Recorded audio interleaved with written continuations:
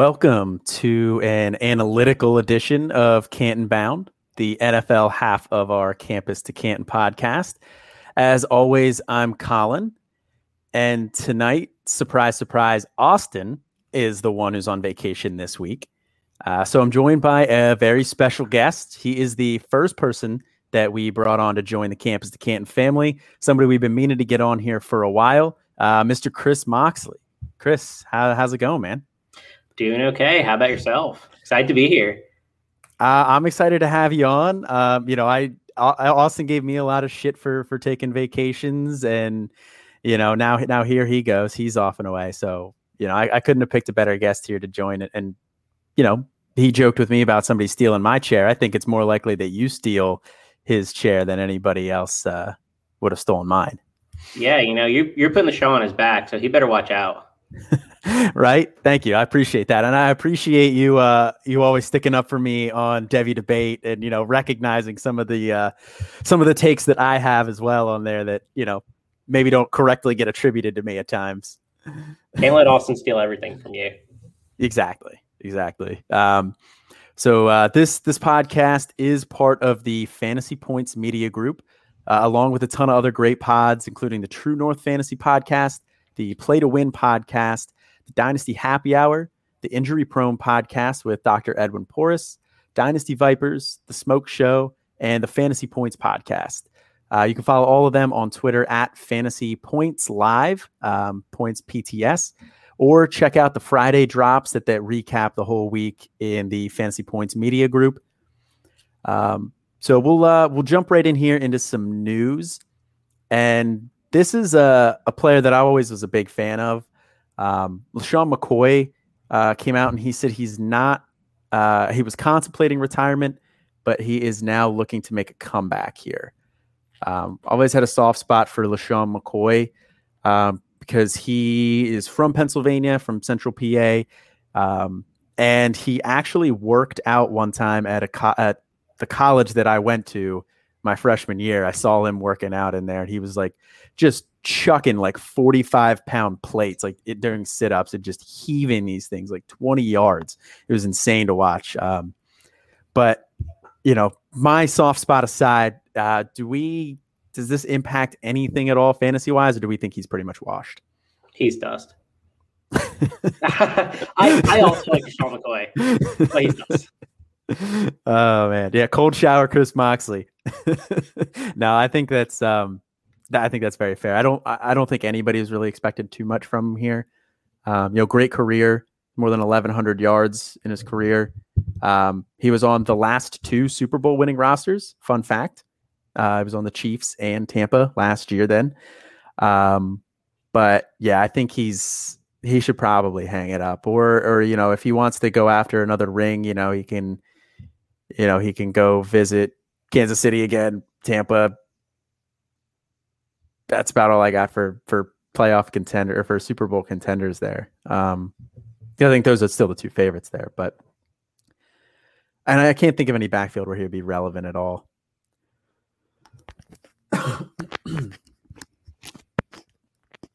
But off of the sentimental side here, we'll move into something that's actually a little bit more fantasy relevant. Allen Robinson and Chris Godwin did not sign extensions today before the deadline. So they will be playing the entire year on the franchise tag. An article by NFL.com was talking a little bit about this in advance of the deadline. And they mentioned that Allen Robinson wants to be paid like a top tier wide receiver, which makes a ton of sense because I think he is a top tier wide receiver. I like him in Chicago, but there's some other places that I think I would like to see him go. I've talked a lot about Allen Robinson here this offseason, so I'm going to kick this one over here to you. Where's a place that you'd like to see Robinson go? I think he can be a lot of places, right? He's a very dynamic wide receiver. He runs great routes. He's great at contested catches. He's big. He's really like that prototypical alpha, so he can really lead any wide receiver room, right? There was talk, I think, of him maybe wanting to be in Green Bay at one point. There was maybe talk of him, being a secondary wide receiver on some teams. I think he could go anywhere and command the target share that he deserves. I'm not sure he'll get the same 154 targets he saw last year in Chicago, but I mean, I'd be happy if he stayed as well, right? I think Justin Fields is a good fit for him, and I think that they could do like really solid things. But I think there are a couple places that he could go and really excel. Maybe the Patriots. You know, there are a lot of options for Allen Robinson, and he will find a lot of suitors if he hits free agency next year. You're breaking my heart with the Patriots there, because you know if LeSean McCoy is a soft spot in my heart, so it's Allen Robinson and Godwin. You know, both Penn State guys.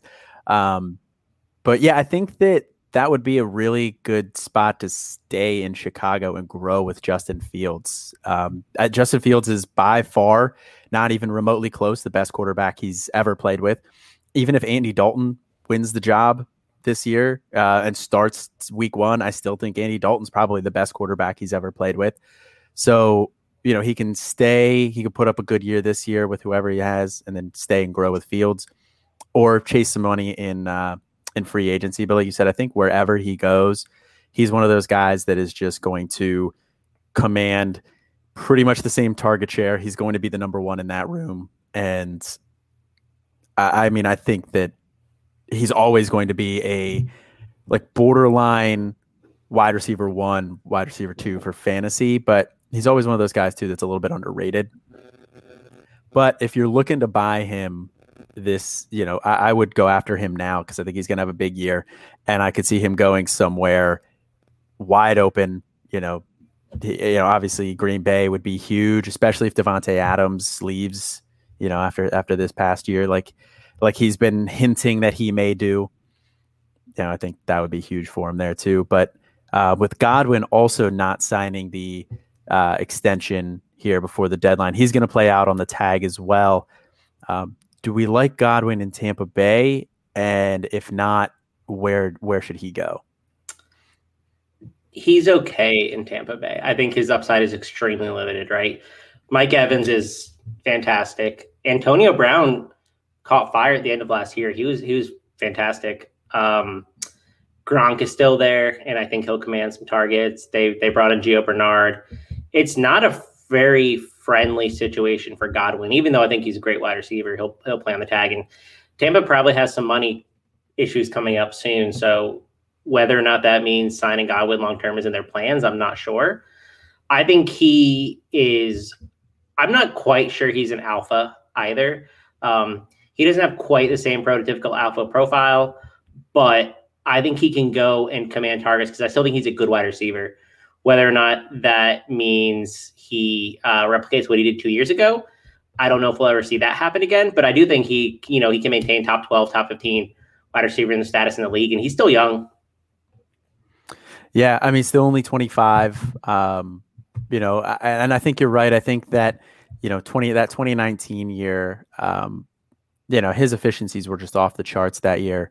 I don't know if we're going to see something like that again, but that year he saw 121 targets, which is, I don't think that's necessarily his ceiling. That's probably in the upper end of his outcomes, pretty much wherever he goes, because I think he has the potential to be a number one wide receiver.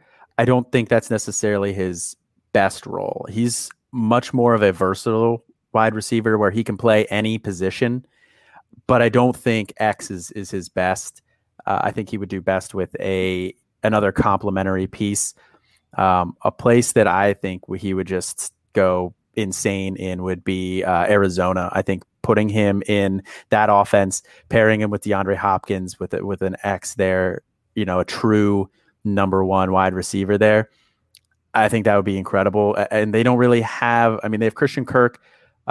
Pretty sure he's going to be a free agent at the end of the year anyway. They did bring in Rondale Moore, but Rondale Moore is more of like a Swiss Army knife. You know, they're going to use him in a number of different ways. Like Godwin would truly be, you know, able to command, I think, a pretty significant target share there. Or, you know, obviously I think that anywhere that he could go, I think he would be fine, but I would like to see him in Kansas City as well. But who you want to be in Kansas City? That's the thing. You know, you want any receiver to be in Kansas City there too, but you know, I think that I personally, I would like to see him go there, but you know, So I think that he's another guy too that is going to be somebody that you should acquire this year, but I don't think you want to do it at the beginning of the year because I think he is probably going to decline a little bit because, like you said, there's a lot of mouths to feed in that Kansas City offense, and I know that's a cliche, but there truly are a lot of options in that offense, and it's going to be tough to have it go around. I talked a lot with Brandon Hay about Godwin and Evans and that situation, and I've come down a little bit on him, but I still think the talent wins out, so I still think he's going to be a rock solid fantasy asset for you at least this year. We'll move into some running back news though. Damian Harris has been the clear-cut RB1 for the Pats all offseason here. And that's coming from ESPN, one of their blogs. But it was Mike Reese. I can't remember how to say his name, but he's like a very plugged-in New England reporter who's been saying that Damian Harris is the clear-cut RB1 there. And the Patriots run at one of the highest rates of any team in the league. And I think that that's going to continue again this year, whether they have Cam or whether they're breaking in a rookie QB in Mac Jones. So do we want Damian Harris here for fantasy? Is he a little bit undervalued right now? Maybe. I think that comes down to whether or not we see Cam or Mac Jones start. When he played last year with Cam had 21 rushes inside the 5. Damian Harris had 3. So that's not really a conducive situation, even if he's the lead guy. I mean, he led the team in red zone attempts among running backs, but he didn't really pay off in terms of production. What an RB1 means in New England's offense, I'm not sure either. They still brought back James White. They have J.J. Taylor, who they seem to really like as well. Sony Michel's still there. He's probably a cut candidate. I don't know what his ceiling is, but for him to reach it, Mac Jones needs to be involved. So I'm interested in acquiring him at some sort of discount, but I'm not sure I'm going to get that with the positive buzz coming out at least right now. Yeah, I think that he was underrated earlier in the offseason, but I think as this news has started to trickle out a little bit more, I think he's going to start to move up into that area where he's just starts to become overvalued. Because I think right now, I don't have the ADP pulled up in front of me. I'm working on that one right now, but I think he's probably going in the he's probably going in the 6th round, and that's at kind of running back dead zone. So as people start to as those top tier running backs go off the board, you're going to see people start to reach on that next group down. And I have no idea why the LF ADP isn't pulling up for me here. So I don't have it exactly, but I imagine he's in that 6-7 round range, and then it's just going to start creeping up because running backs always tend to do that, especially as the drum beat starts to beat louder during the offseason. Yeah, I think he's a guy that if he starts rising in ADP, you pretty much have to stay away from him. He's just too risky. Yeah. I want him where he's at now. I'm good with him in the the 6-7 round range as my hopefully RB3. If he's my RB2, I'm a little bit worried about my team. So his current ADP is in the 12th round of Dynasty Superflex startups. Oh, 12th round. So that's palatable where he's going. Yeah. But the buzz is not going to keep it that way. No. Like I said, maybe he'll probably start to reach up into that 6-7 round range. Yep. Absolutely. Yeah. I wish I had been able to pull that one up, but thank you for fact checking me there, Mr. Tony Reale.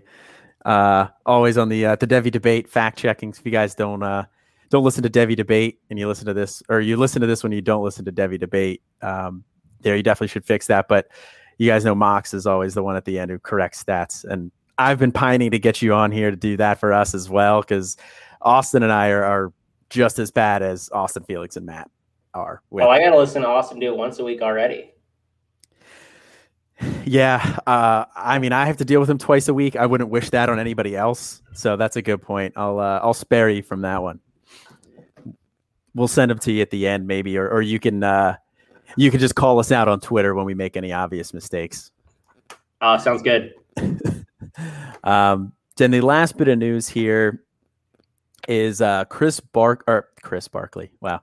Saquon Barkley still has no timetable for return. He went on the Rich Eisen show and said that he's still taking it day by day and he doesn't have a specific timetable in mind. I've brought up this story once before in the offseason here as well, but as we are probably like two weeks away. I don't have the exact date, but it's like about two weeks away, 3 weeks away from the start of training camp. Is it time to start panicking on Barkley here for this year? I am staying far away from Barkley, at least at the start of the season. The compensation injuries are well documented for people who really have the knee injuries, and especially with ACL tears. But there's a lot of risk with his profile in general. He hasn't been super efficient to begin with, but we don't know what that offense is going to look like. I have questions about what his usage will look like. They brought in Devontae Booker, and they brought him in for a lot of guaranteed money. They guaranteed him $4 million over 2 years, and that's more than Detroit guaranteed Jamal Williams. I think they don't sign him to that if they're 100% confident in Barkley starting out the season. So if I have Barkley, I'm willing to be patient with him, but I'm not targeting him in seasonal drafts, at least not until maybe pick 4 or 5. There are a couple running backs I would have over him. Okay. I mean, obviously, McCaffrey, Cook, Kamara, anybody else you'd have over him there for a redraft? Might take Kelsey over him. Might take a wide receiver over him. It really depends. And I'm a big fan of Barkley too. I think the writing on the wall, the reports that we've heard out of camp, there are concerns. Yeah, I'm with you. I'm starting to get a little bit concerned there as well.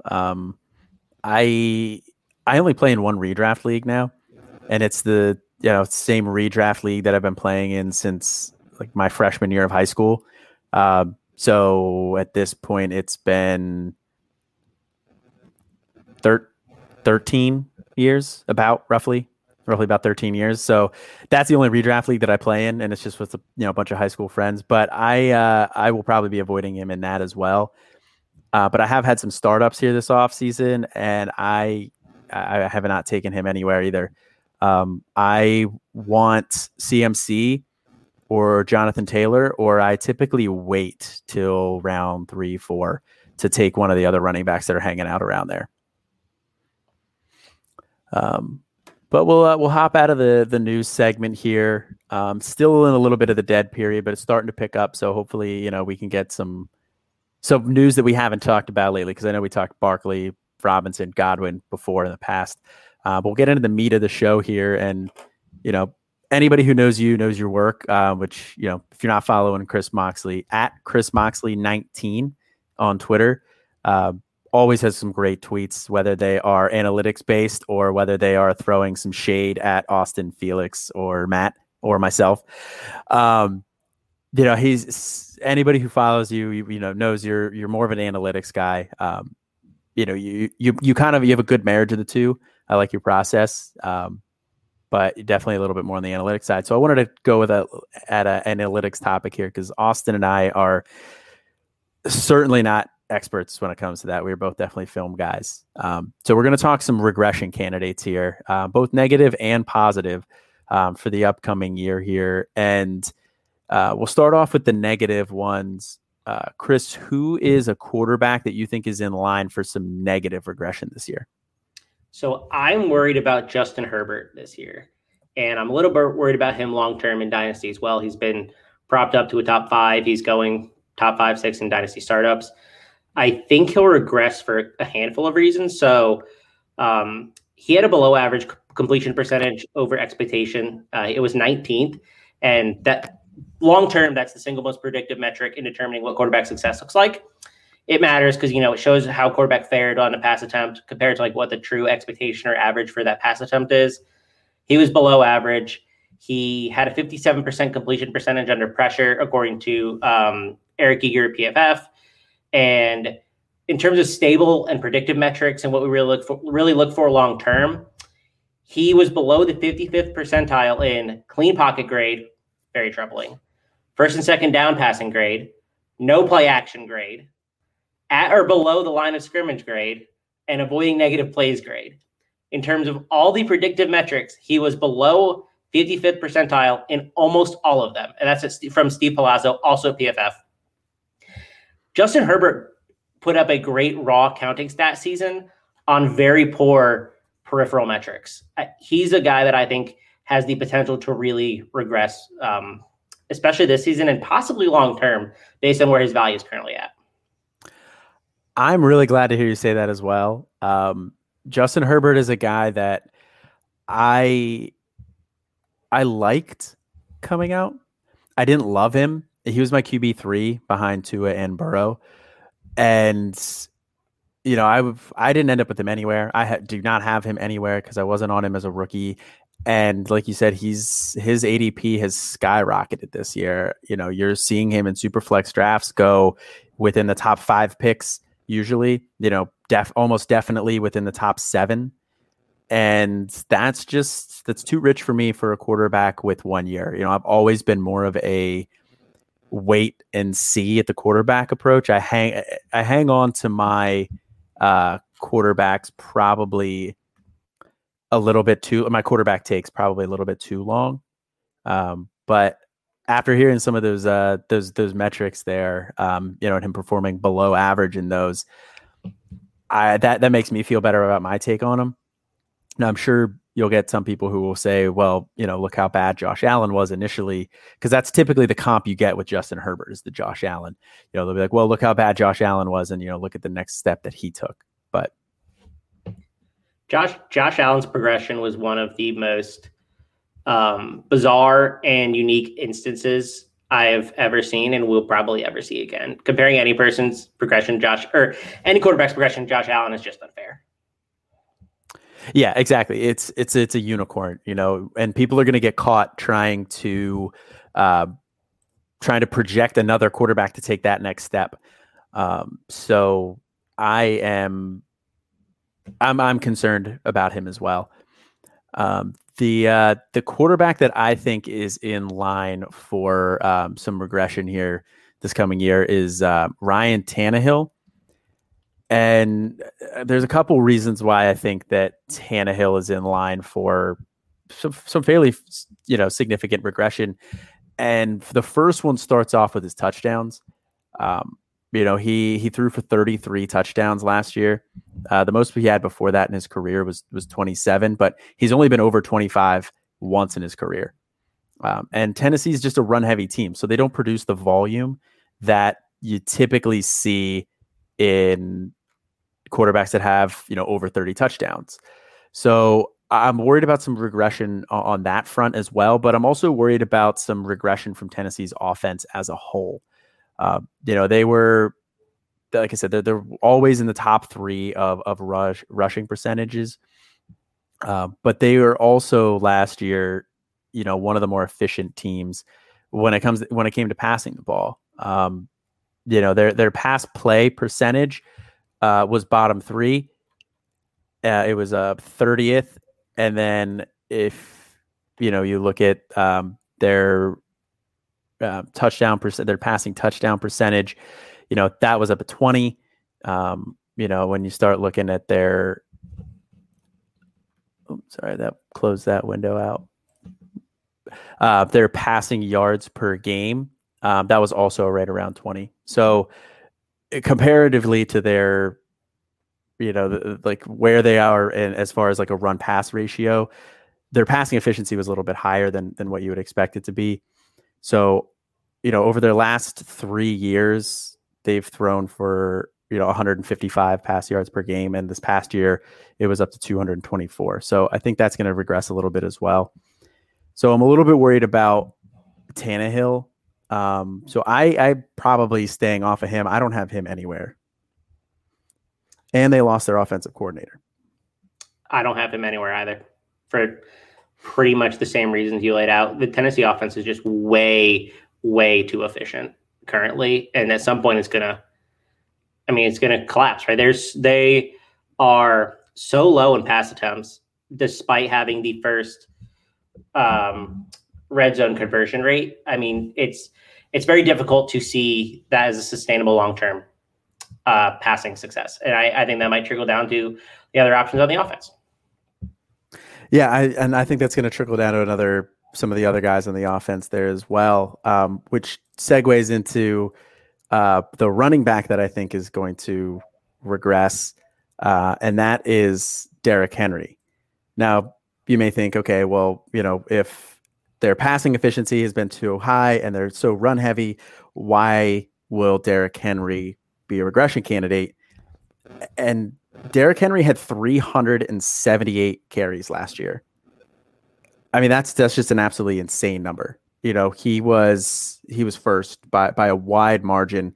The next closest year that he had 300 carries the year before that, which, Derrick Henry's as a workhorse. Derrick Henry is a unicorn when it comes to the workload that he can handle. Like, it's just in today's NFL, there's not another running back who can handle that kind of workload. I still don't think that he can handle 378 carries year in and year out. But on top of that, he also had his most yards per attempt last year at 5.4. He had 5.1 the year before that, 4.9 the year before that, 4.2, 4.5. So that metric, I think that's going to regress back a little bit as well. And he was over 2,000 yards last year. I don't think he's going to hit 2,000 yards again. Very few runners are able to hit 2,000 yards rushing, especially in back-to-back years. And then he also had 31 targets last year, which is his most. The year before that, he had 24, but then he didn't crack 20 any of the other years. So I think that he's probably in line for a little bit of a target decrease. Now, his receptions, they've hovered around 15, 18, 19 last year. So despite the increase in targets, he only had 19. So his receptions may stay fairly close, but at the same time, with his targets decrease, the odds his receptions decrease is up there as well. Yeah, I'm right there with you on Derrick Henry. You can only really have that many touches for so long until something gives.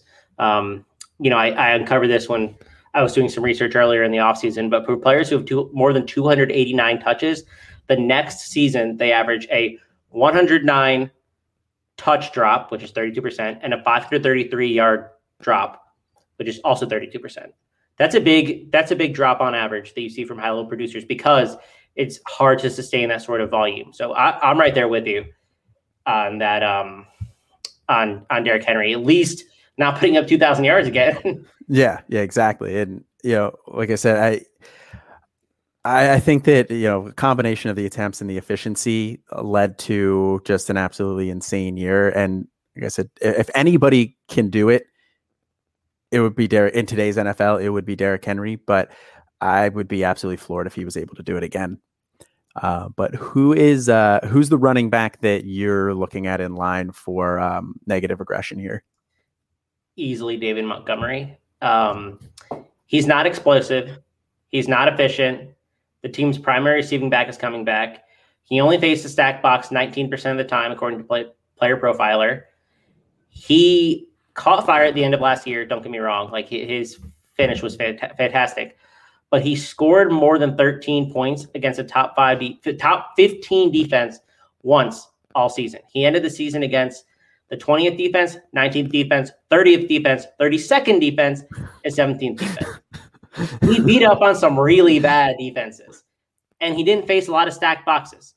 His true yards per carry, 47th in the league. He had a 2.4% breakaway run rate. Again, not explosive. Very, very, very poor burst score, according to Player Profiler again, right? His fantasy points per opportunity, 66th in the league. He was only averaging 0.83 points per opportunity. So he's not only is he not efficient, he's a volume guy. With Tariq Cohen coming back, I question how much of a role there's going to be for David Montgomery.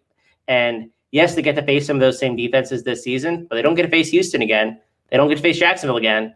So I am staying away from David Montgomery. He's a volume play who, when the volume gives way, you've been inefficient, non-athletic, or maybe RB2 on a good week.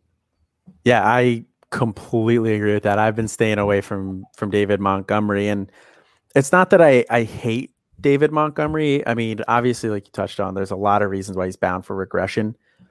I think he's still going to see some volume. I saw Matt Nagy come out and say they wanted to get him 25 touches a game, which, first of all, can we believe anything Matt Nagy says? Second of all, it's good to say that. It's another thing to actually do it. And third, if you're not efficient with those touches, you're not going to keep those touches up for long. But I think he's a safe RB2, but that's not the range he's going in. He's going in the range where he's a lot of people's first running back. He's going as a top 12 running back. So if you have him as your RB1, I'm worried. Yeah, 100%. So moving into wide receiver here, this brought up an interesting, an interesting secondary conversation that we can have a little bit after this, because we both picked wide receivers from the same team. So I'll kick this one over to you first here. Who is your wide receiver you think's down for regression? It's Adam Thielen, and this one's fairly obvious. He had an 18.2% touchdown rate. That's extremely unsustainable. First of all, that's close to like 1 in every 5 catches, which, just thinking about that, that's a lot. He overperformed in that metric specifically by 8 touchdowns. If you consider, about 150, 160 yards per receiving yard to touchdown ratio, that can't really happen again. We have Irv Smith getting more involved. I like Tyler Conklin. They have a somewhat competent wide receiver 3, maybe in Amir Smith-Marset. The Vikings ranked only 25th in pass attempts per game. I don't see how Adam Thielen sustains this level. He was entirely inefficient in every. He hasn't been efficient. He relied heavily on touchdown production, and so that's not a bet I'm willing to make again if he's going under 1,000 yards again in 2021. Yeah, the touchdown rate he touched on was unsustainable there. I mean, that's just something that he hasn't done before, and I don't think we're going to see him do that again. The wide receiver that I picked as my regression candidate, also same team, and this one is, I don't know, this one might ruffle some feathers here, but my guy is Justin Jefferson. The first reason is I don't think he can go up.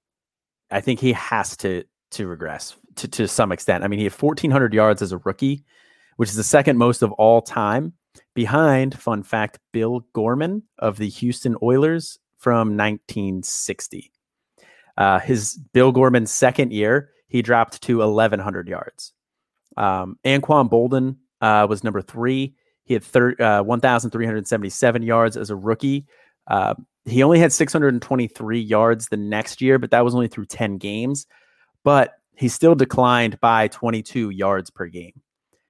Which, when you extrapolate that out, leads to a pretty significant drop. And then you had fourth was Randy Moss, who is just an absolute freak. I don't know if we're ever going to see anybody do that again. He had 1,313 yards in his first year, 1,413 yards in his second year, and 1,473 yards in his third year. I mean, there's a reason why Randy Moss is considered one of the 2 people who are the top 2 wide receivers of all time. So 1,400 yards as a rookie, I feel like that has to decrease, but he also had some pretty insane efficiencies. He was 7th in air yards, 9th in air yard share, which when you play with another wide receiver, another player people consider a wide receiver 1, you could see 2 guys on that. It's rather unlikely. And then like you touched on, they are a little bit more of a run heavy offense, and they have Tyler Conklin. They have a potentially competent third wide receiver in Amir Smith-Marset. So I think you're going to see those 2 drop. He was also 4th in yards per target, 2nd in yards per route run, and 8th in yards after the catch. These are all according to Player Profiler as well. Probably should have mentioned that. Most of the stats I pull are from Player Profiler. I think you're the same way, right? Oh, absolutely. Yeah, I love Player Profiler. But yeah, so he was the yards after the catch monster. And I think that was something he did well in college, but I don't think he's, going to be able to annually sustain a top 10 rate in yards after the catch. I think he can be definitely above league average, but I don't know if I see him hitting the eighth in the league in that. And then again, also while being so good after the catch, also having a large number of the air yards. Those two just don't really mesh typically. So one of those two is going to give way. I'm not sure which one it is, but I think one of those two is going to give. Yeah, and I think the issue, especially when we talk in a dynasty context, is he's really being drafted at a ceiling. Yes. I mean, he's being drafted as the first or second wide receiver off the board the majority of the time. So he has nowhere to go really from a value perspective but down. So I totally agree with you. Yeah, I don't get me wrong. I love Justin Jefferson, and I will absolutely take him in dynasty leagues. I believe he's my wide receiver 4 in my ranks. And, long term, depending on my team build, because I have Tyreek Hill and Devontae Adams ahead of him. Although Devontae Adams, we'll see what happens with Rodgers, that he could drop a couple spots. But either way, if my team's younger, then yeah, I'll take him as my second wide receiver off the board. But like you said, he's still that's still taking him at his ceiling. I still want to bake into his projection some regression there, and that's why I have not ended up with him anywhere this offseason in any of our startups. I mean, we're in one together right now, and he went in the first round. He was the 11th pick off the board, I believe, right? Yep. Yeah, that's just a little bit too rich for me. But given that we're both projecting the Vikings wide receivers for some regression, doesn't that kind of mean Kirk Cousins has to be a regression candidate as well? So I thought about this some. I think some of the production is going to be more spread out, and so that will help Cousins at least stabilize. But he's always been so efficient that I don't know if that's the player who he is, or he's just had really good luck over the course of his career. He's like NFC North Russell Wilson almost. He just is such an efficient player, and being 25th in pass attempt per game last year, he still put up I think QB 13 season. So do I think Cousins will regress? Probably, but I still expect him to be, the QB 13 to maybe 16, 17 range. I think you're going to get a high-end QB2 out of him, but his efficiency may decline. It's probably unsustainable. Yeah, my biggest concern with Cousins is the touchdowns. He threw 35 touchdown passes last year, which is the most in his career, and he had a 6.8% touchdown rate, which is also the highest in his career. I think that's likely to drop off a little bit. But I'm also with you in the same aspect where I think he's a very, very safe QB 13, QB 15. If he's my QB 2, I feel very, very good about that. And we'll move into tight ends here. And I will start off by saying I had a really hard time projecting regression for tight ends. I have a hard time figuring out, what the share of those offenses are going to look like from tight ends year in and year out. So I do not have anybody for negative regression, but I believe you have somebody on the list here. So I do. And I think you spoke to an interesting point of it's kind of hard to determine which tight ends are going to fall out because there's so much turnover at the position. It's going to be like more than half of them. Yeah. We don't, it's a hard position to predict and it varies a lot season to season. But one guy I think that will definitely at least regress some is Robert Tonyan. So Thielen's TD rate was bad, don't get me wrong, but Tonyan's was 21.2% on only 52 perceptions and 586 yards. He ranked outside of the top 12 in every single production metric except touchdowns. And then he was efficient on a per target, per snap basis, which is great, but he only played over 70% of the snaps once in 16 games. He's not a blocker. He doesn't get on the field very often. He hovers around 60-ish% of snaps. His efficiency is fantastic, but I don't see a world where he can repeat that same efficiency and go up in a volume. From a volume perspective, I don't see it with Robert Tonyan. I think maybe he finishes a top 12 tight end. We're not getting another top 4, top 5 season out of him. He's not on the field enough. He can only really catch He can't block. And I mean, I'm a big fan of Baby Kittle, but I don't think it's happening for him again. Baby Kittle. Nice. I like that. I think, Robert Tonyan is definitely one that I think is bound for regression for all the reasons that you laid out of there. But I think you're right. I think you could potentially see him be a back end tight end one this year, but on the weeks where he didn't score, he was virtually unusable for you. He in a PPR league, he had 5.5 points in week 6, 5.2 points in week 7, 1.3, 6.3, 2.7, 9.8. So he had a lot of weeks under 10 fantasy points. And that's not even counting the zero he put up, the goose egg he put up in week 1. Where, I mean, he came off the waiver wire in every league. If you drafted Robert Tonyan last year, I would love to see that. But, so that's in the weeks where he doesn't score, he was virtually unusable. So, you're kind of relying on boom bust weeks there, and you're trying to stream him against some defenses that, maybe weaker against the tight end. And that's just a game that I have lost more times than I've won when I've tried it. So we'll move into some of the positive regression candidates here. And I like seeing the QB that you have here on yours. He's somebody that I was considering there as well. So I'll throw this one over to you first here. Who's the QB that you see having some positive regression? Lamar Jackson. He's such an electric player who has the safest floor of almost any player in the league due to his rushing. He's going to post between 1,000 and 1,200 yards every year, 7-8 touchdowns every year.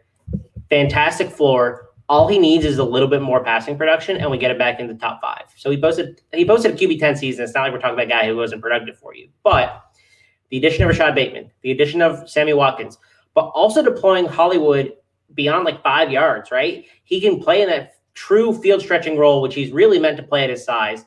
It will open a lot of things up. He isn't a bad quarterback either in terms of passing. People like to joke about how he's not accurate, and I don't know where that comes from. I think it's just a narrative people have been telling themselves for so long they've just tricked themselves into believing it. In 2020, this is all according to QB Data Mine, who's a fantastic follow on Twitter, by the way. He ranked second on throws at or past the first down line last season at 67.2 accuracy percentage.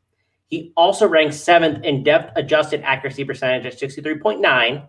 And then when you look at passes beyond 5 yards, he posted the second best accuracy percentage, only behind Aaron Rodgers. He's a player who is accurate beyond 5 yards, intermediate, deep. He can throw, very deep. Accuracy is a little bit questionable, but when you're talking 20, 25 yards, anything within that range is within he's very accurate. I can't help that he was throwing to Willie Snead. I can't help that he's throwing to Miles Boykin, who should be a tight end. I can't help that he's throwing to James Prochet and Devin Duvernay. They brought in Sammy Watkins, who should be a veteran in that room, but they brought in an excellent player in Rashad Bateman. All he needs is a little positive regression in the passing department because he's a good quarterback to really set him back into the top 5. I am fully bought in on Lamar Jackson because they're filling his wide receiver room with weapons. Yeah, I completely agree there too. Like I said, I love that you put Lamar Jackson on there. I think you're right. I think that he's an inaccurate passer is a lazy narrative. I think I would be interested to see what his passing numbers outside the numbers look like, because that was always my biggest knock on him. When he was coming out, when he was coming out, like you said, there was a narrative that he was just an inaccurate passer, and I didn't see that when I watched him. He's not great outside the numbers, but inside the number, he can, like you said, 5 yards, 25 yards, shallow, deep, intermediate, like you said, very deep gets a little gray, but that's just more of his flick of the wrist throwing motion than anything. But, that lends itself to not seeing any issues in the short, deep and intermediate areas. So yeah, I think that he's fine. And from an accuracy perspective, they bring in the wide receivers like you touched on. And I think Rashad Bateman is the type of receiver that will mesh very well with him for the reasons that I laid out there. Because I think Rashad Bateman will be able to do a lot of damage over the middle of the field and in the shorter and intermediate areas. I think that, and then like you said, it lets Hollywood Brown be the true field stretcher. We also saw some regression last year from Mark Andrews, which, was bound to happen. But Mark Andrews not having to be Baltimore's wide receiver one, and being able to actually serve as a tight end, I think is also going to help too. So I'm all on Lamar Jackson here as well. My QB that I think is in for some positive regression, if Austin would probably kill me just based on his tweet that he sent out today. Austin would probably disagree, but it's Daniel Jones. I think first and foremost, Daniel Jones threw 11 touchdown passes last year. That's a 2.5% TD rate. It was through 14 games. He threw less touchdown passes through 14 games than Nick Mullins did through 10 games. I don't think that's going to happen again. I think that has to take a step forward. I'm not buying Daniel Jones in dynasty leagues, because I don't think he's long for this league. I think he'll get a shot again next year, but I don't know if he's going to keep that job all year next year. I think he'll have it pretty much all year this year because they don't really have anybody behind him. But if you're just talking just this next year, he has to take a step forward in the passing touchdowns. Like if you put the over-under prop at 11, I would bet my life savings on that, assuming no injuries, obviously. But he was 19th in pass attempts as well. So 19th in pass attempts and 11 passing touchdowns. But then even just outside of the passing touchdowns, he was 7th in deep ball completion percentage, and he does bring in Kenny Golladay this year. I think that's going to help him, in the throwing it deep. I think it's going to help him in the red zone as well, because Kenny Golladay was a 16.9% TD rate in 2019, which was number one. Which was obviously unsustainable. Like, I don't think that's going to happen again, but Kenny Golladay is a good tight end or a good touchdown producer. So that's going to naturally help in the touchdown department. I think it's going to help in the deep ball department as well. And obviously I would be remiss to not use the number one argument for Daniel Jones this year is he gets Barkley back, dude. I don't think that matters quite as much as other people do, but I think that is going to, help take some of the pressure off of him. I think that's going to help, because nobody would really fear Daniel Jones or anybody on the Giants offense last year once Barkley went down. I mean, they were running Wayne Gallman as their RB1, who Wayne Gallman did an admirable job, but if he's your RB1 in the NFL, you're a little bit worried. Yeah, no, I'm right there with you. I'll give you my favorite stat about Daniel Jones is he was the number one graded deep passer last year. Interesting. He was 7th in deep ball completion percentage, even though he was working with scrubs. That makes sense. He has a lot of room to improve with Kenny Golladay. I think you're right on with that. Yeah, so I think, like I said, I'm not buying him in Dynasty or anything like that, but for next year, I think he's a smash. I think he's going to be a steal if you're a super flex league and redrafts. But we'll move into the running backs here.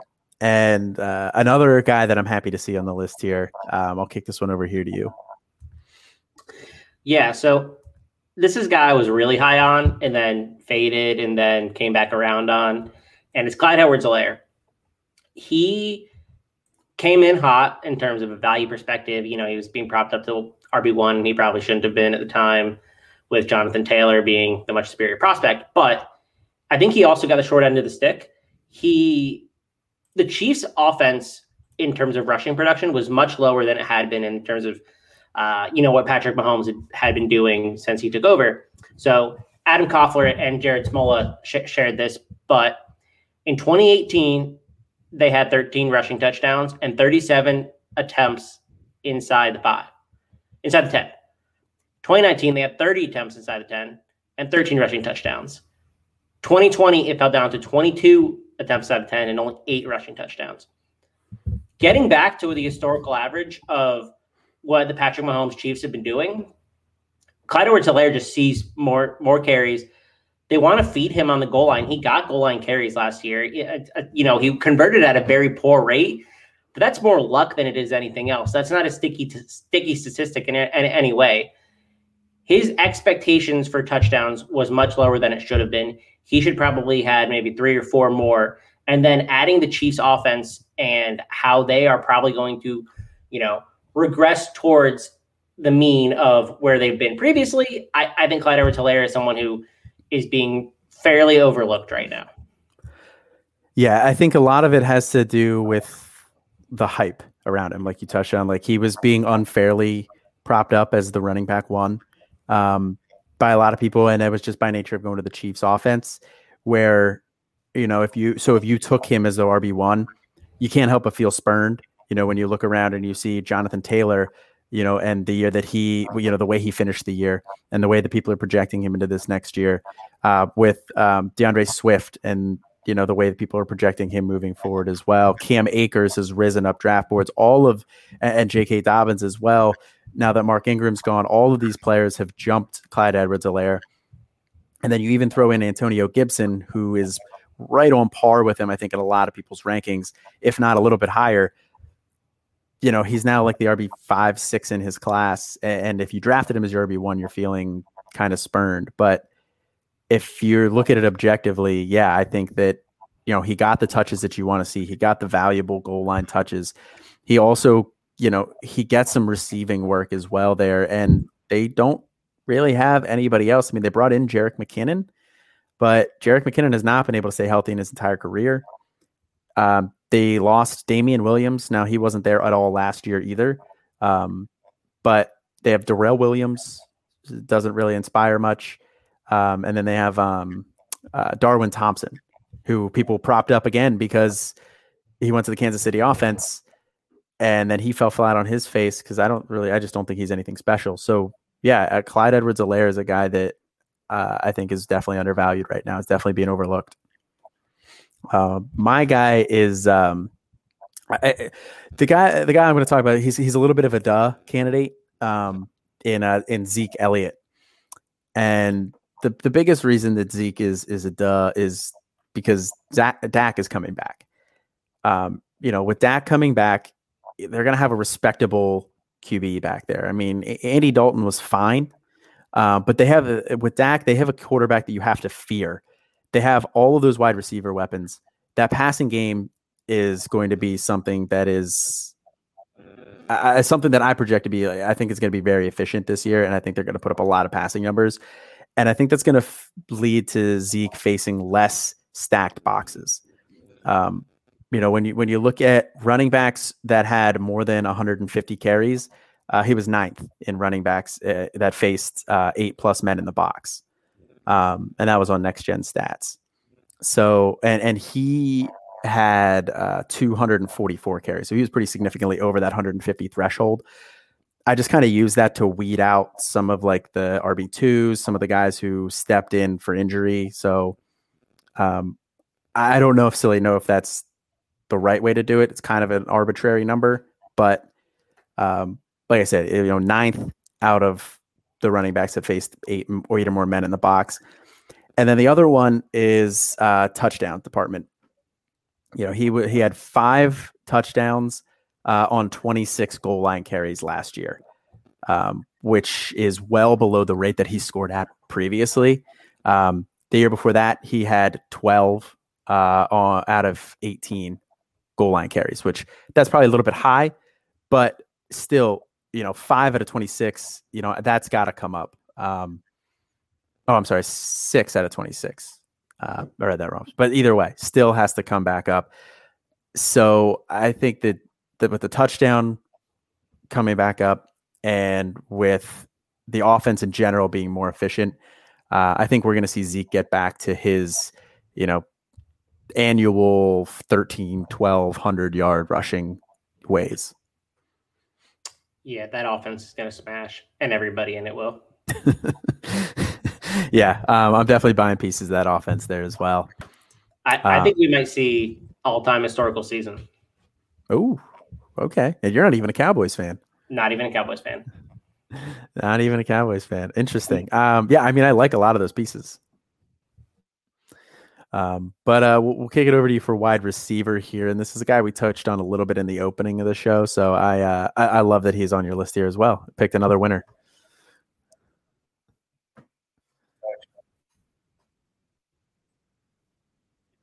Nope. Did we lose you there? Allen Robinson is that dude, right? Like, he's awesome. Sorry, no, I was saying Allen Robinson is that dude. He's awesome. There's nothing to dislike about him and his career thus far, except that he's played with awful quarterbacks. That's going to change this year. He's either gets Andy Dalton, or he more than likely gets a chunk of the season with Justin Fields. Last season, he posted 151 targets with no competition. Nobody knew was coming in.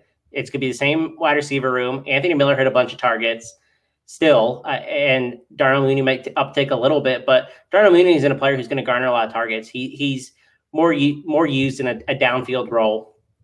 He was fourth in red zone targets, but where he fell off is his touchdowns. So he posted 1,250 yards and only 6 touchdowns on a target quality rate of that was 36 in the league. So if he can be more efficient, they want to use him in the red zone. They obviously want to target him a bunch.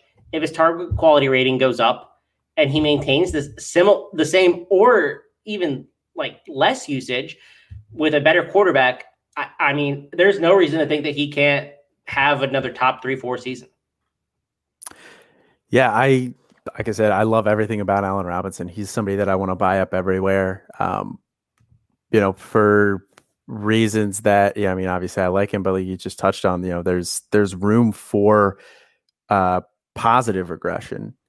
And, out of somebody who's already, an annual wide receiver, back end wide receiver 1, he hovers in that wide receiver 10 to 15 range. He can easily jump up into the wide receiver 7, wide receiver 5, somewhere up in there. And I think he's somebody who's vastly going to outperform where he's being drafted. 100%. It's really the touchdowns I think that'll come is where we're looking at some positive regression from him. I think he can maintain similar production and maybe get 1 or 2 more touchdowns. If he can get 3, he gets 3 more touchdowns, I think you're looking at top 5 wide receiver. I love that. I hope so. I have a lot of shares of Robinson. My guy is similar in that vein where I think we're going to see a nice step forward here in the touchdown department. And that's Terry McLaurin. Last year, he had 4 touchdowns on 134 targets.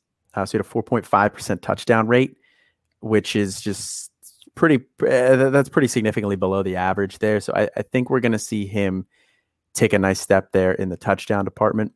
But I also think Washington's offense in general is going to take a step forward in the passing department as well, because they trotted out like a who's who of random trivia questions in 10 years at quarterback. Kyle Allen, Taylor Heineke, and then the ghost of Alex Smith.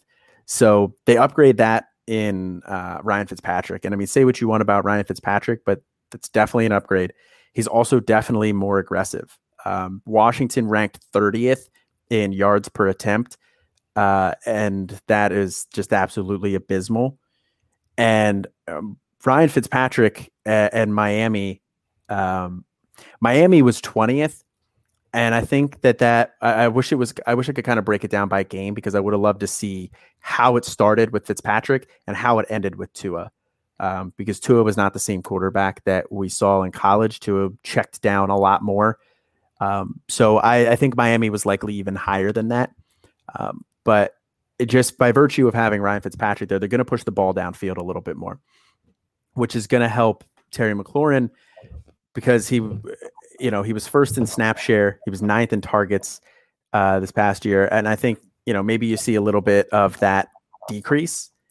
But overall, I think just by virtue of pushing the ball downfield more, he's going to rack up some more yards, or at least keep that the same.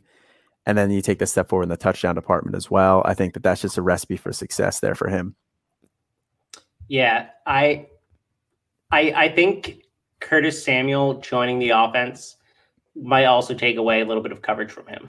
Right. And he's not the only guy. So I think where a lot of folks are saying, there's going to be more targets to go around. The offense is more efficient, and he's going to face at least slightly easier coverage. I mean, that's probably a net win for him. He was the Sims brothers, who I'm not sure they're brothers. Their last name is just Sims. Along McLaurin last year. Now you actually have a threat that you have to defend. And so I think I'm not worried about Samuel joining at all. No, I'm not either, because Terry McLaurin was 45th in slot snaps. I mean, he doesn't really play the slot. That's where you're going to see, I think, Curtis Samuel step in. And when I was talking about him pushing the ball downfield more, I mean, McLaurin was 61st in average target distance. I think that's just going to increase because, like you said, Curtis Samuel's going to draw some coverage from him, but he's also going to, I think he's going to stretch the field more horizontally a little bit, because he is a little bit more of a gadget type of a player. So he's going to work that slot. He's going to run a lot of slants, drags, stuff like that. And it's going to bring attention into the middle of the field for him. And then that's going to draw it away from Terry McLaurin there on the outside. So I think Terry McLaurin is a guy who's going to have a really nice year this upcoming year. And he's a guy I wish I had more shares of, because I only have him in one place. I don't have him anywhere. I have 0 shares of Terry McLaurin. You could blame it on the analytics, though. That's fair. I mean, because, he was not somebody when, he came out that anybody with an analytics background would have bet on to succeed. Nope, absolutely not. And now I'm getting caught. Yeah, well, I mean, he's essentially like the one true example that people can point to where just analytics missed, because people like to point out Julian Edelman, but, he was a quarterback. So that obviously, that's hard to count. It's hard to count that. Tyreek Hill, he was a running back, so it's hard to count that too. So, but Terry McLaurin doesn't even have a top 24 season. Is that usually what they use as the threshold? Yeah, he finished the top 24 last year, so it was his first. Okay. He became the first player who who played wide receiver in college to never have a breakout age to hit for top 24 season. And that's a fairly large sample of players. And so he was the first player in 94 drafted players to do it. So he's the true outlier. Yeah. So we'll move into the tight end here, and I'll move this one over to you here first, because I actually do have one for this one. Sure. So I like Noah Fant. I like him coming out. I thought he was athletic. I thought he was an excellent player. He shared time with TJ Hawkinson at Iowa, but he was excellent in his own right.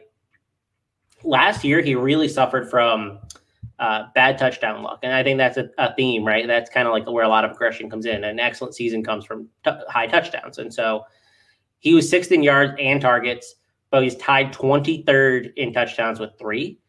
At some point, they have to, align themselves. And Cortland Sutton's coming back.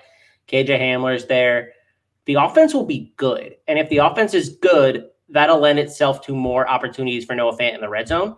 And so even if there are more, players being involved, the increase in efficiency should help Noah Fant, and he should really thrive more. So he's an excellent YAC player, right? So you get the ball in his hands. He was the second best YAC tight end last year. He averaged 4.1 yards for the catch per target. I have no worries about his usage, because his usage was fantastic, even though he missed 2 games. Get him a couple more touchdowns, and we're looking at top 5 season from Noah Fant. And he's being drafted outside of that range. And I think he's somebody you can really get late in drafts that has the potential to really pay off, because we already know he's a good athlete. We already know he's efficient. We already know he's a good player. All we need is a little bit of touchdown luck. Yeah, I love Noah Fant this year as a guy that's flying a little bit under the radar when it comes to that, because like you said, he had a really nice year last year, and people just kind of tend to forget about that. They want to talk about, Kelsey, Kittle, Waller, obviously big 3, Hawkinson, people are hyping him up to have a breakout year. Everybody's all over Kyle Pitts. But Noah Fant's the one who kind of gets forgotten about a little bit in that conversation. And I've been able to scoop up some Noah Fant at pretty nice value there. So I hope he takes a nice step forward there as well. But, I also think that getting Teddy Bridgewater is going to, it might not help his overall, air yards or anything like that, because Drew Lock did push the ball downfield, but I think it's going to help stabilize that whole offense and just make it a little bit more predictable. It's going to make it a little bit more efficient. because Drew Lock is just kind of a wild card when it comes to quarterback. I don't know what to think about him. Yeah, and Bridgewater's average depth of per attempt is low, and I think that benefits Snow fan, who really, he's a tight end. He thrives in that range, and Sutton's more of a downfield guy, a real alpha profile. Judy can work intermediate, but they don't really have a guy that thrives in that role. And I think No Fan's kind of unique. Yeah, I agree. And like I said, I think Teddy Bridgewater helps him out there too. So, positive touchdown regression and an upgrade at quarterback, that's a recipe for success. My tight end that I actually have here is Tyler Higbee. And I think the biggest thing with Tyler Higbee is he burned a lot of people last year. A lot of people wanted to think he was going to be, because we touched on, tight end is kind of, once you get outside the top 3 for sure. And then like the top 5-ish too, once you get beyond that, it's kind of a wasteland. So people wanted to prop Higbee up as the next guy, as a tight end 1, as a safe option at the tight end spot because of the way he finished the end of of 2019. Higbee at the end of 2019, that year he was 7th in targets at tight end. He was 12th in yards per target. So, he was seeing a lot of volume there, but he also benefited a lot from Gerald Everett being gone. Tyler Higbee 6 times in his career has had more than 67 yards receiving, and 5 of those 6 came at the end of 2019 where Gerald Everett was out. Gerald Everett was back last year, so he saw, his snap share Tyler Higbee's snap share rose a little bit, but he also dropped significantly in targets. He was 21st in targets at the tight end position. So, and then his route participation as well dropped. He was 29th in route participation. So, 2020, he kind of had to regress a little bit into 2020 from 2019. I think that was pretty obvious. And I think that a lot of people were split on him, where there was some people were hyping him up and a lot of analytics people were pumping the brakes and saying, he's bound for regression. I think this year he's going to regress in the other way. Because like I said, he did rise in snap percentage, snap share last year, but Everett is also gone. So Everett is now in Seattle. They have Bryson Hopkins, who was, pretty sure he was a 5th round pick. So it's not anybody significant there at tight end. And that offense in general just does not really have a third option in that passing attack. And they bring in Matthew Stafford, who I think is very easy to say that he's a better quarterback than Jared Goff. I think he can sustain 2 wide receivers and a tight end. So obviously, Cook, Woods, and Kupp are going to be like the 2 main options of that passing attack. People are drafting them as top. They're drafting them as wide receiver 2s, and I think that there's a very real possibility that they stay there. But I think Stafford and that Rams offense in general can sustain a third option at tight end and have a top 12 tight end. No, I agree with that. They paid him 2 years ago to be the guy, so they obviously believe in his ability both as a blocker and a receiver. So I think now's the time we see it now that Everett's gone. Yeah, so I think Higbee's a guy that I've been trying to scoop up in a lot of places because he just, like I said, people seem to be out on him now, and I think now's the time to get back in. But we have some honorable mentions here that are up for some positive regression, and one of them is somebody I just mentioned here. So I'll throw that one over there to you for Cooper Kupp. Yeah, basically Jared Goff stinks and Matt Stafford's good. I mean, it's more complicated than that, right? He underperformed in the touchdown department. The types of routes that he runs and the type of opportunities he gets in the red zone, it makes him a lot more. He should have at least had like 2 or 3 more touchdowns. So he underperformed from that perspective. And then he's underperformed for 2 years in a row. And I think he's a guy who can score touchdowns just based on his usage. Add Matt Stafford into the equation. I think there's an outside chance that we could see 2 top 12 seasons from both those guys, Woods and Kupp. Interesting. I like that. I like Cooper Kupp as well. I like Robert Woods a little bit more because I think Robert Woods fits what Stafford does a little bit more, whereas Kupp fit what Goff did a little bit more. But at the same time, I don't think there's any reason why they can't both be successful. So I love the Cooper Kupp call there. The other guys we have on honorable mention there, we have DJ Moore, Robbie Anderson, Evan Ingram. With Robbie Anderson, I think he kind of came out of nowhere of sorts. I mean, people were kind of writing him off. And then, he just seemed to click with Teddy Bridgewater. He emerged as essentially the alpha in that room. He finished ahead of DJ Moore and ahead of Curtis Samuel in fantasy points last year. He had a very nice year, but at the same time, his touchdowns were low. He had 3 touchdowns. So I think that's bound for positive regression. That's like you said, that's kind of been the theme here is touchdown regression has been swinging it. But 3 touchdowns on 136 targets, that's bound to increase. And he had 1,096 yards and 136 targets with Curtis Samuel gone. I don't think there's any reason why he can't at least repeat that. And he has Sam Darnold there as well, who he's already established a rapport with at quarterback. So I think that Robbie Anderson was one that I was looking at as a positive regression candidate at wide receiver there before going with Terry McLaurin. With DJ Moore too, DJ Moore was the one you had added to the list, but I saw you put maybe. Why do you say maybe for DJ Moore? I'm not sure that he's a touchdown scorer. Like, he hasn't been, and I know that that's not really sticky, but he doesn't get targeted in the red zone at all. I think he had 5 targets last year in the red zone. And so I'm worried that he's just not a guy who can do that and will excel in that. But at the same time, back-to-back seasons of 1,200 yards. I mean, if anything's going to happen, it's going to happen with Sam Darnold. He has had terrible quarterback play. Sam Darnold's a little bit better, and I think he's a little bit more aggressive and willing to target his wide receivers in the red zone. Teddy Bridgewater has 2 career games of more than 2 touchdowns. Career games. And so there are, at least in the last 4 years. So let me preface that with I think he may have done better his first year. But the point is Teddy Bridgewater doesn't throw touchdowns. Sam Darnold can. And so we might see it from DJ Moore. So he's a maybe because the yardage indicates that he should be scoring more.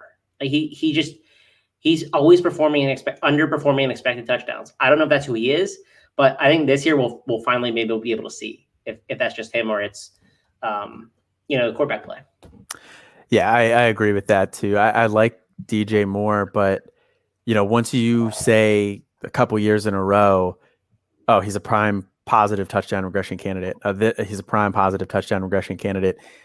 I think you're right. This is a real prove it year for him. And then we also have Evan Ingram on here as well. And I mean, that kind of ties into, a little bit of what I was talking about with the Giants offense there, where, Daniel Jones threw for 11 touchdowns. Evan Ingram had 1 touchdown last year. Daniel Jones, I think, is going to throw for more touchdowns. Evan Ingram is going to have more touchdowns. Again, obviously another positive regression candidate there, but he was one that you had added to the list there. So was there anything besides touchdowns that made you think that Ingram was going to be a positive candidate? He just was top 5 or 6 in almost every volume category: air yards, snaps, receptions, and he finished outside the top 12. He finished outside the top 15. He was tight end 16. With that much opportunity, I think he can come back around and post a top 12 season. The only concern I have with him is whether or not the coaching staff still believes in him. And there's questions about that. But if they're keeping him around based on his target share last season, I think he could post top 12 season. Even if he regresses some from a volume perspective, he's bound to just have like a better year overall. He just got very unlucky last year in a lot of categories. Yeah. And again, a little bit back what Simon mentioned with Higbee, that after tight end, 4 or 5 range, it's just kind of a wasteland. So Evan Ingram is somebody who's done it before. So I think he's a safe option to have positive regression there. So I think that is going to do it here for the show tonight. I do want to touch on the expo, the Fantasy Football Expo we mentioned last week. That's coming up here the weekend of the 15th, 14th, and 15th. Mox, I believe you are going to that as well, correct? I will be booking tickets soon. Nice. Looking forward to it. Looking forward to meeting everybody for the first time. Looking forward to meeting you in that beautiful mustache and Hawaiian shirt as well. If you don't keep the mustache and you don't bring the Hawaiian shirt as well, I'm going to be extremely disappointed. One of those two is part of my daily wardrobe. You can guess which. I'm going to go Hawaiian shirt. 100%. Nice. Also, check out all of the pods here on the Campus to Canton network, or on campustocanton.com. Devy Debate, Fantasy Football Roundtable, Alfred's Why Wait Till Sunday. They're constantly pumping out some great content there as well. Also, just one note here with this show. Please, if you're listening, download the show here. We need to show Austin that he is not needed on the show, that, we can sub him in with Mox. So we want to get those download numbers up, because he was giving me a lot of crap about our episodes being a little bit higher on downloads when I was out. So I would very much like to return the favor. So if you're listening, definitely download that here. But I will give Austin one last chance. Are you there?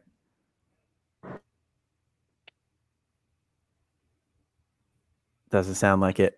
All right. Well, be sure to be on the lookout for our companion show, Campus Life. That's going to be coming at the beginning of the week. Austin is tentatively scheduled to be back for that, assuming we don't just give his chair permanently to Mox. But that's going to do it here for us tonight. As always, I'm Colin. And that's Mox. Chris. And I'm Mox. Sorry. Or Chris. Chris works too. Sometimes I have a real first name. You'll forget. That's fine. That's a good point. I always call you Mox. I've never actually asked. Do you go by Mox? Not professionally. Fair point. Fair point. Well, I'm Colin, and that was Chris. Thanks for joining here. Like I said, follow him at Chris Moxley 19. That's going to do it for us here tonight.